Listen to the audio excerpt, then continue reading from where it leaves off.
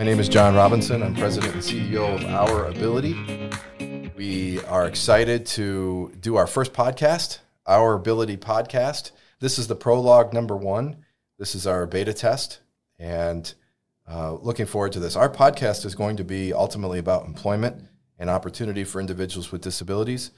Our mission at Our Ability Incorporated is to lower the unemployment rate for individuals with disabilities from 70%. We've been in existence for over 9 years.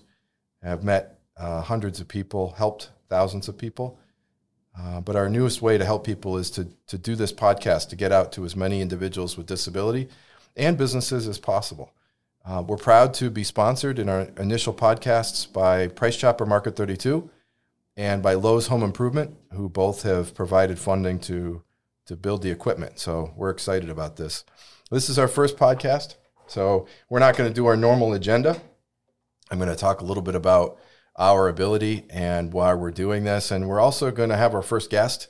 So in our prologue 1.0, our first guest is my youngest son, Owen, who is 16 years old. Owen, how are you? I'm good. How are you? Good. Welcome to the podcast. We're going to trick us out with some cool podcast swag eventually. So we're excited. Owen, I got 3 questions for you. So I get this question in every speech I give. Okay. What's it like being a parent with a disability to a child? And so I'm going to turn that question around on you, Owen. What's it like? So I know what all 3 kids have gone through, I think. Hayden was a little bit different. Ariel's a little bit different. You're a little bit different with me as a dad. What's it like as a child of a person with a disability? Give us some thoughts. I don't think I really noticed anything different until I was like 6 and I realized I was taller than you. Okay. But yeah, that's my honest answer. What have your friends said? A couple friends that just met you for the first time, like they say something, but all my friends that I've known forever, like don't even notice it either. So they also have some names for me. So has it been easier to break into the conversation or not easier? You know, if I look funny, I mean, what are they thinking? Oh, I don't really know. Like what? Well, out there are other people with disabilities that have children. Yeah. There are other children with disabilities that have parents. What advice would you give them?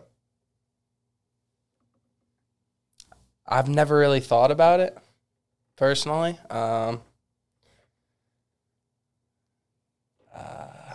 don't know. You're thinking it's just the same?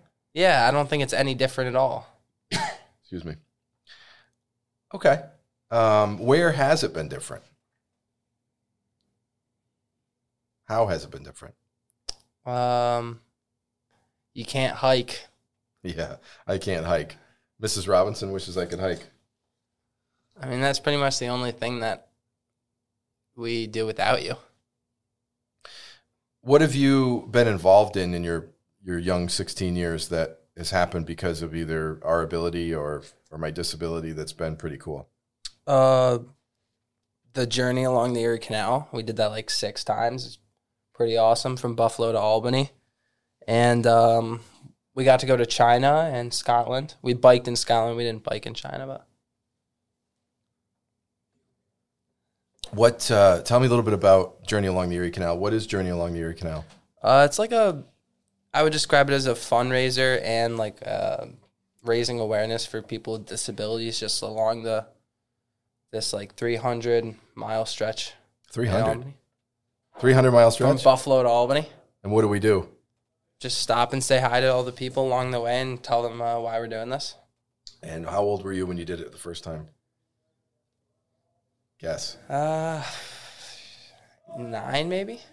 Okay. And you did it for 6 years? I might have been 8. 8, 9, 10, 11. No. And what was the coolest part about Journey Along the Erie Canal? Meeting all the people, 100%. There's just so many people that you meet, like, that I would never have met if I didn't do it. Such as? Doug Hamlin, Trish, lots of people, all the people at the ARCs. Is there something that you remember, like from that first year, that was eye opening for you? You were only 9, so I'm going to help you on that one. I remember biking into, might have been like Albion, and just thinking there were so many people there. Like, there are so many people here to just watch us bike by. I thought that was pretty cool. Yeah, it was pretty cool. We had the sheriff escort that day too. Yeah. Do you think it's achieved its mission? Did we raise awareness for people with disabilities? Oh yeah, definitely. Like every year that we did it, you could just see that there was like more and more people. And like by the last year, like we were on the news, I feel like in every single town. Like there was news there every day. So that was pretty cool. Obviously people are seeing it if it's on the news. So this year, it's good you bring it up, because this year our journey has been postponed because of COVID. What do you say to people that were going to come out and see us? We're still going to be there, just not right now. Right. Maybe next year. Hopefully later in the summer. There you go. Excellent. You mentioned China and Scotland. So Why did we go to China? You were asked to speak there, and then you just figured that how many times in your life do you get to go to China? So might as well bring us along. What were your impressions of Beijing?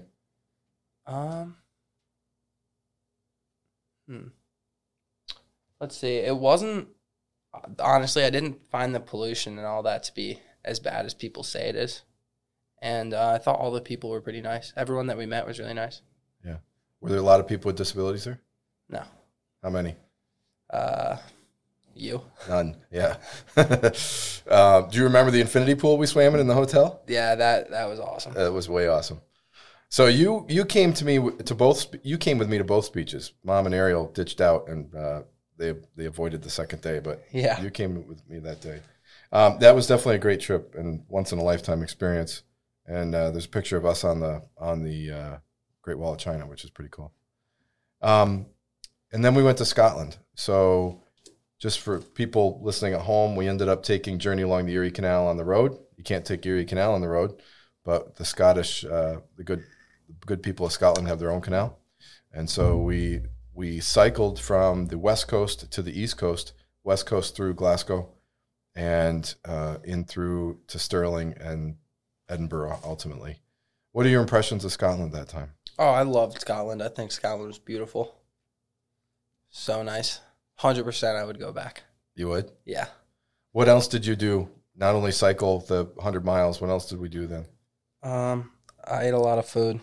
You ate a lot of food? A lot of food, a lot of haggis. Did you and your mom went hiking? Yeah, we hiked up Ben Nevis, which is the tallest peak in British Isle. Very cool. So that's excellent. It was a great trip, and we met some wonderful people in Scotland and the Scottish government that helped us out. And so someday, hopefully, we can be back there with them. This podcast is ultimately about employment and opportunity. You're 16, so you're not necessarily thinking about that yet, but it's really important to what we're doing. Unfortunately, we're all going through a virus right now, and so it means stay at home.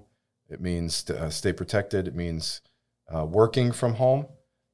In my case, I'm in an 11-story building, and there's only 4 or 5 of us, so it's a little creepy being in this big building by myself.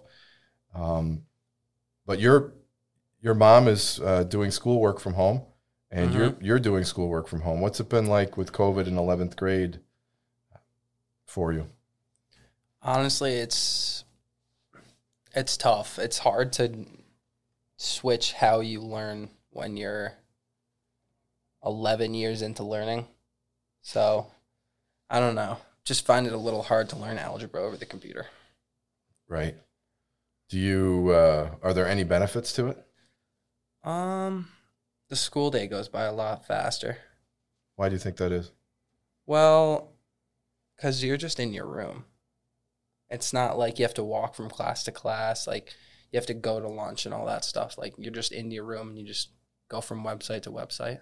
Where do you go to school? Albany Academy. And so do they have a dress code?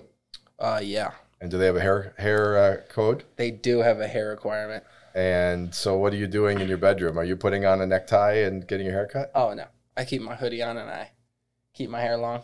And so how about your fellow students? What are they doing? Pretty much all the guys have long hair right now. So it's kind of funny that you've never seen any of them with long hair, and we all get on the Zoom and no one's cut our hair in 2 months. Is anybody wearing their uniform at all? No. The first week people did, and then they were just like, screw it, I'm not wearing the uniform anymore. Do you think this is something you'll remember for forever? Yeah, I do. It's just a big thing. I think everyone's going to remember it forever. What do you think about next year?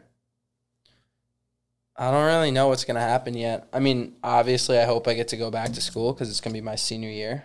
But I'm not trying to get my hopes up. That's probably safe. What do you say to people out there that are listening to this and they're home and they're homebound and sort of losing some faith? What are you saying to them? Just a couple more weeks, maybe a month or two, staying inside, and then we'll all benefit in the end. We can all have a good summer. Let's hope that's the case, right? Yeah. Good. So this is prologue number 1.0 for the Our Ability podcast. Our guest today was Owen Robinson, soon to be 17-year-old Albany Academy student, and somebody that's been along the way with Our Ability from its beginning. And so, Owen, we appreciate your time. Thank you for coming out. Thank you for having me. You're welcome. And until the next time, have a great day.